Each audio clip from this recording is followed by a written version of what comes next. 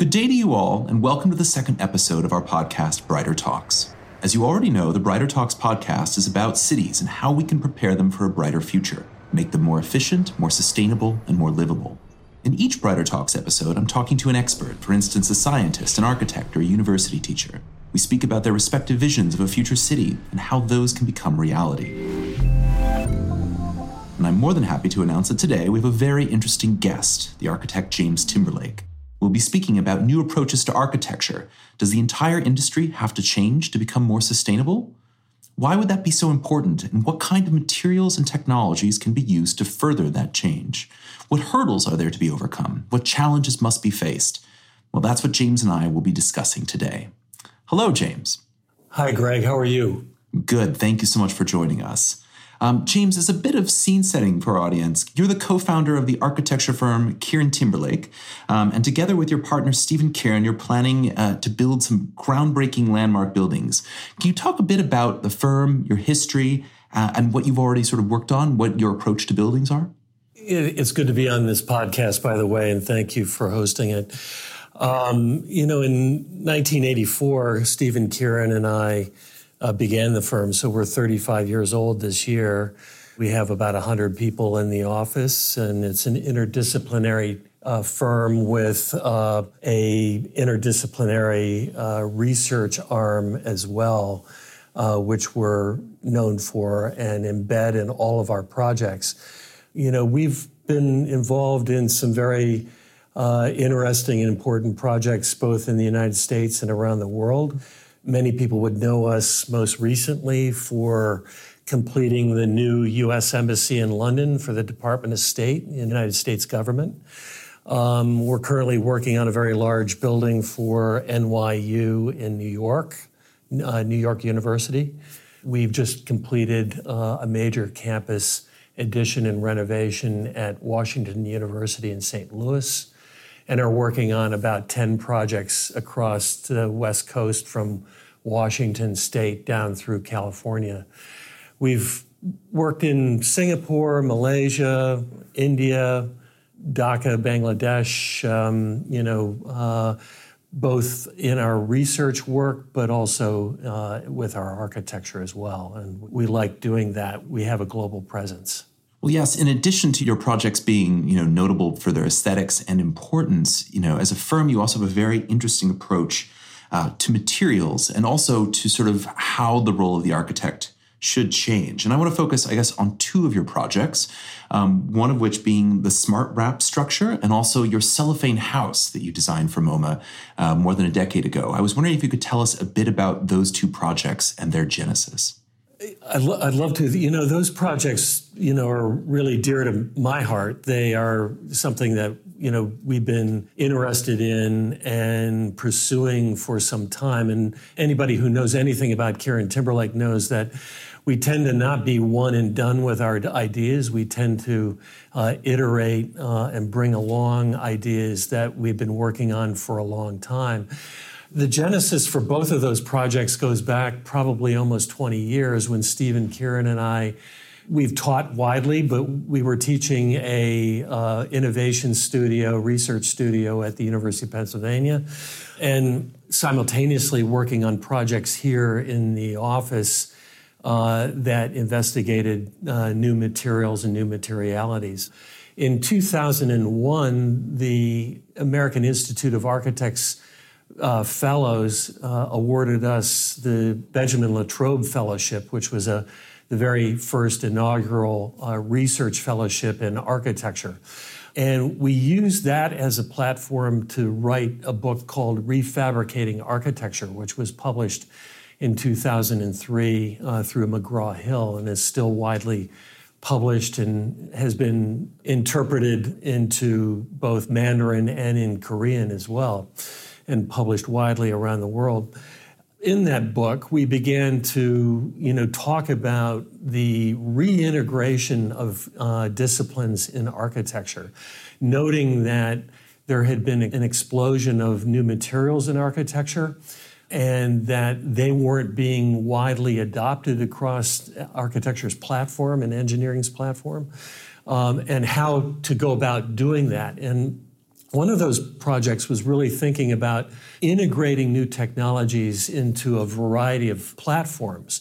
SmartWrap, which we began working on in 2002, was thinking about how to integrate OLEDs, which are now, commonly platformed in things like TVs and telephones, also into an exterior wall wrap, along with photovoltaics and thin film batteries, or TFTs, in a way that would make an interactive, light-producing, energy-gathering envelope for buildings, replacing things like windows and walls, and reinterpreting the whole nature, the materiality of the exterior of our buildings. And we displayed that in 2004 at the Cooper Hewitt National Design Museum.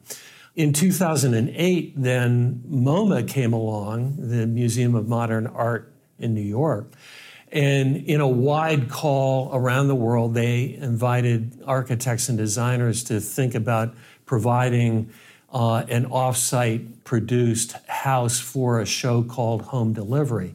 We were one of those firms selected, and we chose to provide to them a house which we called Cellophane House, which was a platform of modularly constructed parts joined together into a 4-story platform that formed not only a townhouse, but then could be projected into a wide range of platforms for housing that were wrapped by a next generation of SmartWrap. It had PVs and the ETFE exterior wall that then was displayed in New York between 53rd and 54th Street at the Museum of Modern Art for about 7 months, and had 750,000 people walk through that exhibit. We measured the outcomes of that wall. At the Cooper Hewitt, people were saying, well, how could this possibly, work as a exterior wall wrap on a building, which we were speculating on, and that Wired magazine and Time magazine had picked up and had, commented on as being, one of the most innovative ideas in the world at the time. And so Cellophane House became that opportunity for us to demonstrate how that could provide for both the speculation that we had mentioned in SmartWrap, but then produce it in such a way, put it out there in such a way that people could experience it in a platform that was house-like, that they could understand how it would not only be a weatherproof membrane to something like a building or a house, but also for us to be able to measure it and understand how it could perform. And those measurements we widely published, and then also published a book called Cellophane House to chronicle those outcomes.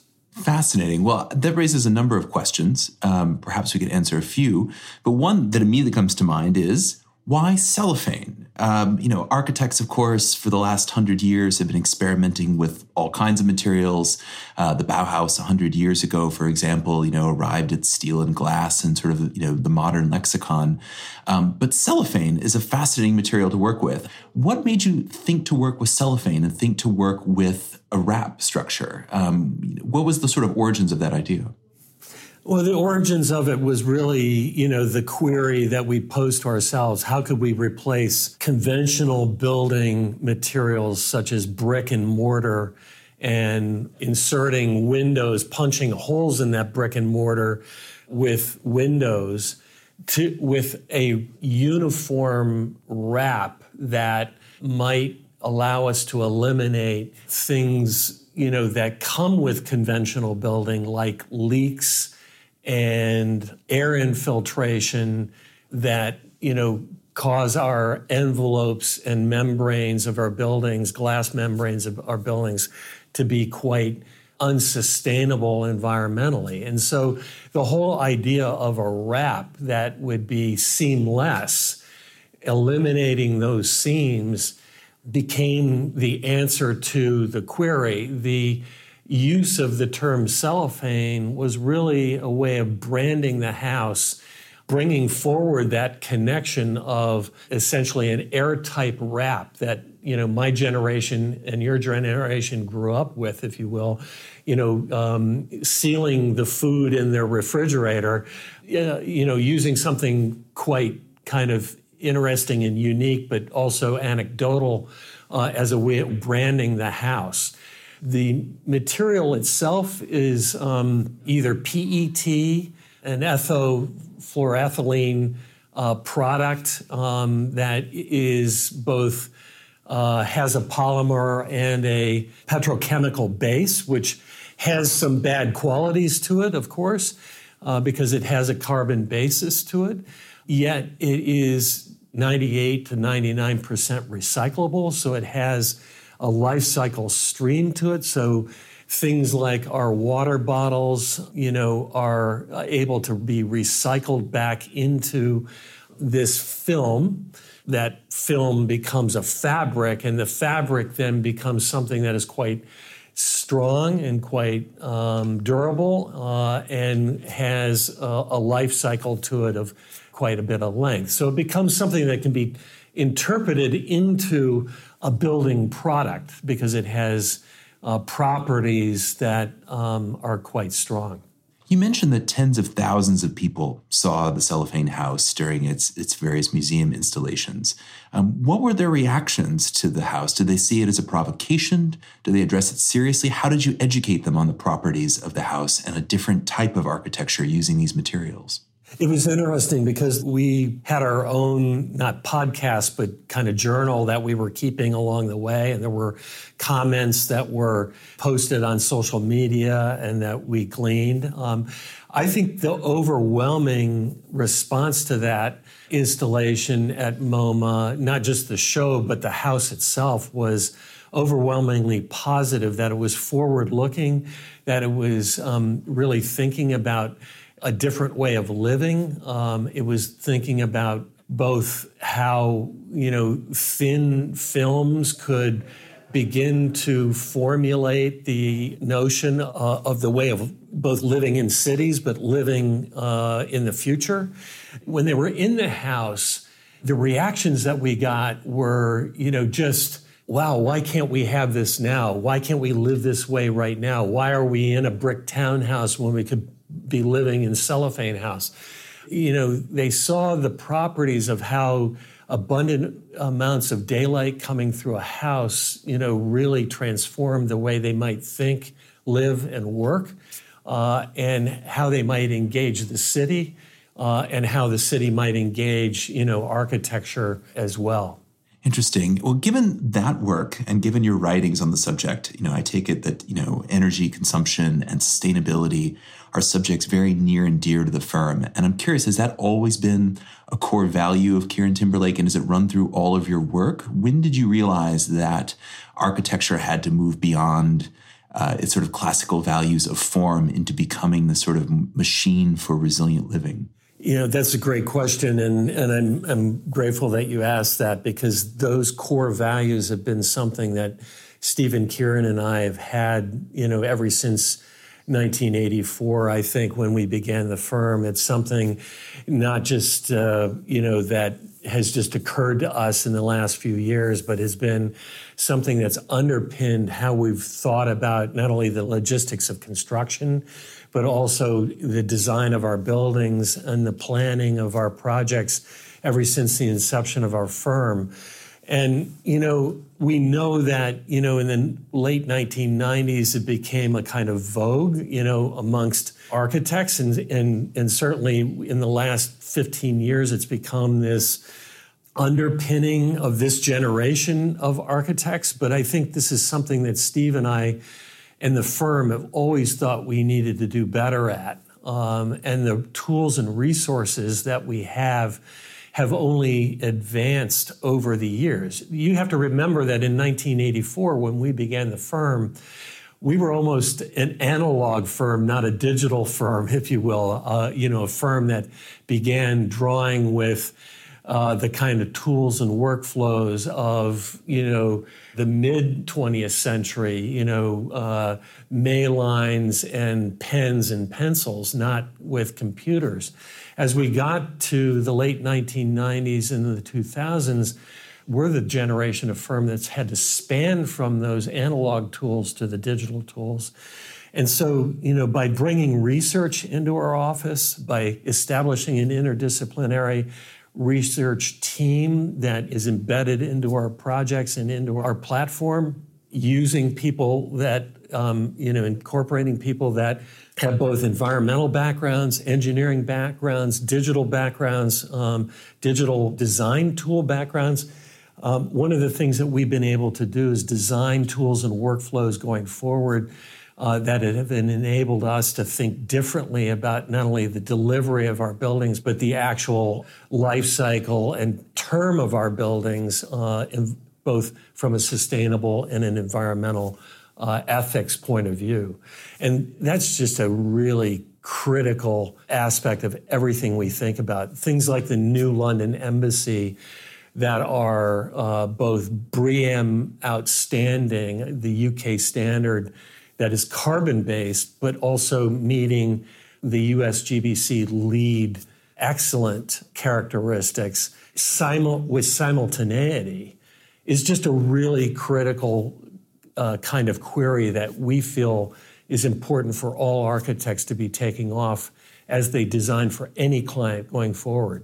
Well, I want to focus for a moment back on materials. The cellophane house is now 15 years old. It's no longer the state of the art. So when it comes to building more sustainably and using new materials in that, what is the sort of bleeding edge of that? What are you working with and what are you most excited about that exists right now? Well, like I said, we don't throw anything away. So we keep iterating what we're doing. We're still looking for ways to integrate technologies and integrate ways that our envelopes and our interiors can become smarter. And so we've developed softwares like our Tally software so that, we can measure on a daily basis, or walk through life, if you will, within our buildings. And we've shared that Tally platform with the architecture industry and engineering industry at large. It's available to people going forward. Actually, that's our life cycle software, that is a BIM plugin for Revit. We've also developed our Roast platform, which is our digital platform to be able to measure our walk through our daily lives. So Roast is the app that we can carry on our phones and tie into our building management systems going forward.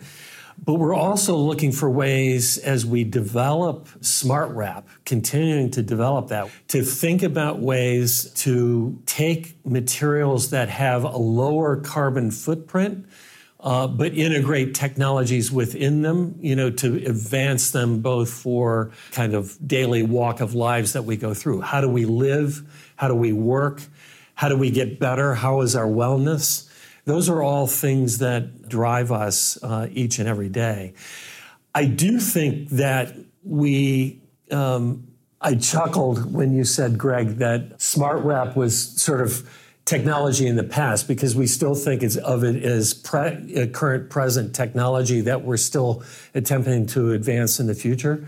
But we are pressed and we are pushed as architects to think about ways to lower the carbon footprint and eliminate some of the petrochemicals out of our design stream. And I think, so if we could find a fabric that didn't have a petrochemical basis from its outset, that had the properties of ETFE and PET, that had a long life cycle return, we would be very interested in that. We're just beginning some forays into some biophilia, some biophilic, explorations as well. We're intrigued by some of the architects and engineers like Arup that have looked at plant-based materials, the mushroom-based materials, for instance. Those intrigue us. things that lower the carbon footprint of concrete, the additives that might lower the carbon footprint of concrete, because a lot of concrete is based upon firing limestones and ashes that then get buried into the concrete that sequester those carbons, give concrete a kind of bad name. So, trying to find ways forward with our colleagues with materials that don't have to put carbon in the air, but can sequester carbon out of the air is really, I think, an issue for us, and certainly for companies like Covestro, and also for other companies as well. Well, moving away from materials and the architectural practice for a moment, I'm also curious your thoughts on built form itself. I mean, using new sustainable materials in the service of single-family McMansions with large, architectural footprints aren't sustainable either. And so I'm curious how your work has explored how do we, not just harness new technologies and new materials, but also, how do we think about how we should live, how we should design our cities, how the built form interacts with transportation, for example, and energy systems. How have you thought more holistically about how we should build cities, and how do you recommend architects think the same? I think, as we live, we in the United States are not challenged quite in the same way as the rest of the world, but eventually we will be by space. We continue to move in the United States from, urban spaces to exurban spaces to greenfield spaces. And at some point, the United States is going to have to wake up to the fact that in order to maintain and have some balance of life that we enjoy, and this is true in Canada as well, that we are going to face the same things that are happening in Asia, in Southeast Asia, and also in Europe, that space is a challenge and space is not unlimited, and that we are going to have to be thinking about how much space an individual can take up and utilize and enjoy, and how much of that is privatized and how much of that is shared and retained in the public realm. And our cities and where we live are already emerging in the United States to being more transit-oriented. The Europeans and the Asians are much more and way, way, way ahead of us. We here in the United States are way too beholden on our cars and our single-family cars and our single-family homes with large tracts of land around them. And so, how we can use less in our daily lives, how we can share, and how we can engage the public realm is very much an aspect of how we should inform how we live, what we design for living, what we design for transport, how we engage one another, and then how that might enable this island home of the globe, the Earth, become, and remain present for future generations. Well, you mentioned there, you touched upon this in your answer, but another question, the flip side to what I asked is in, as we're taping this, wildfires are raging through California. New climate projection models show that, global cities may be inundated with rising sea levels even more than we originally feared by 2050. In addition to designing an architecture that can mitigate our carbon emissions and our carbon footprint, have you thought about how the materials you're experimenting with can also help us adapt to an era of climate change, whether that is perhaps amphibious architecture, whether that is, incorporating energy production into our structures to lessen the possibility of planned blackouts, to reduce the possibility of forest fires, is what's happening in California. How do we think about that side of the equation as well? Well, absolutely. And that's where, in fact, that question actually goes back full circle in some ways to SmartWrap, because the whole notion of, I'm not a conspiracy theorist or any kind of protectionist, self-protectionist, But I do believe that the way we live incrementally affects us in an aggregated way. And so, the thinking that PG&E has to turn off the power to tens of millions of people in California in order to protect from exacerbating the Santa Ana winds and the fire issues in California is a deep concern. And so things like SmartWrap, where, self-sustainably we could be gathering power on our own incrementally. And I know you do this in Montreal, and I know they do this in Germany and in Asia as well. We should be doing it in the United States, that, this building that we're currently in, which we're investigating as we speak, should have its own PVs on its roof. It should be able to gather its own energy. It should share that energy to the greater grid when necessary, but in the moments when the greater grid has to be not the single source of supply that we currently have, we can continue to, go about at least a modicum of our daily lives and work going forward. So it's not just about reducing our energy models and reducing our individual carbon streams, but it's also about how we can become more sustainably and individually powered, if you will, in our daily lives. And things like our houses being on geothermal well streams, so that we reduce the need to, draw upon a carbon-based power grid. That's really huge. We have to understand that as individuals, we have to look outside of ourselves and outside of our professions and what we do, whether we're an economist in New York or whether we're a teacher in the Midwest or whether we're in South America and a fisherman, and have to understand that what we're doing is affecting how we live, because we're on an island. And this is the only island that we have, and there is no other place to go. And that island is slowly becoming more and more crowded and more consumed and more environmentally threatened. Well, this has been a fascinating conversation. I have one more question, perhaps provocation for you. A century ago, the public looked to architects as innovators, dreamers, visionaries, the ones with the agency to shape and remake our cities. And today, they turn to startups with that level of agency. And so my last question for you is do architects need to become inventors and innovators again?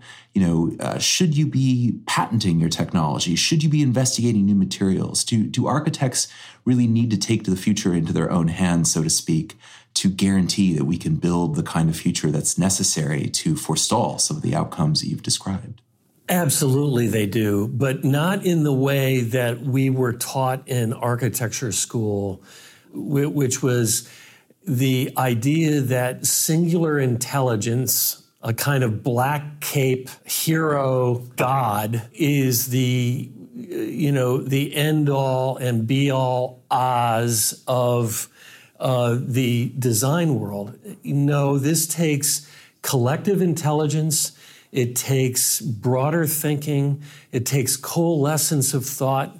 It takes the 1,000 bits of collaborative thinking that people can bring to the vision that maybe a singular person might have, but in order to realize those visions, it takes a village and it takes a country and a government and a world to really come together to solve those problems. So I encourage, yes, the innovator, inventor, architect, but I want to be sure that when we think about that and encourage those to do that, that we are doing so with a collaborative, collective intelligence team.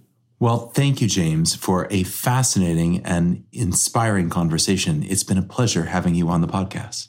Thank you very much, Greg, and I'm glad to be able to do this, and thank you to the sponsors.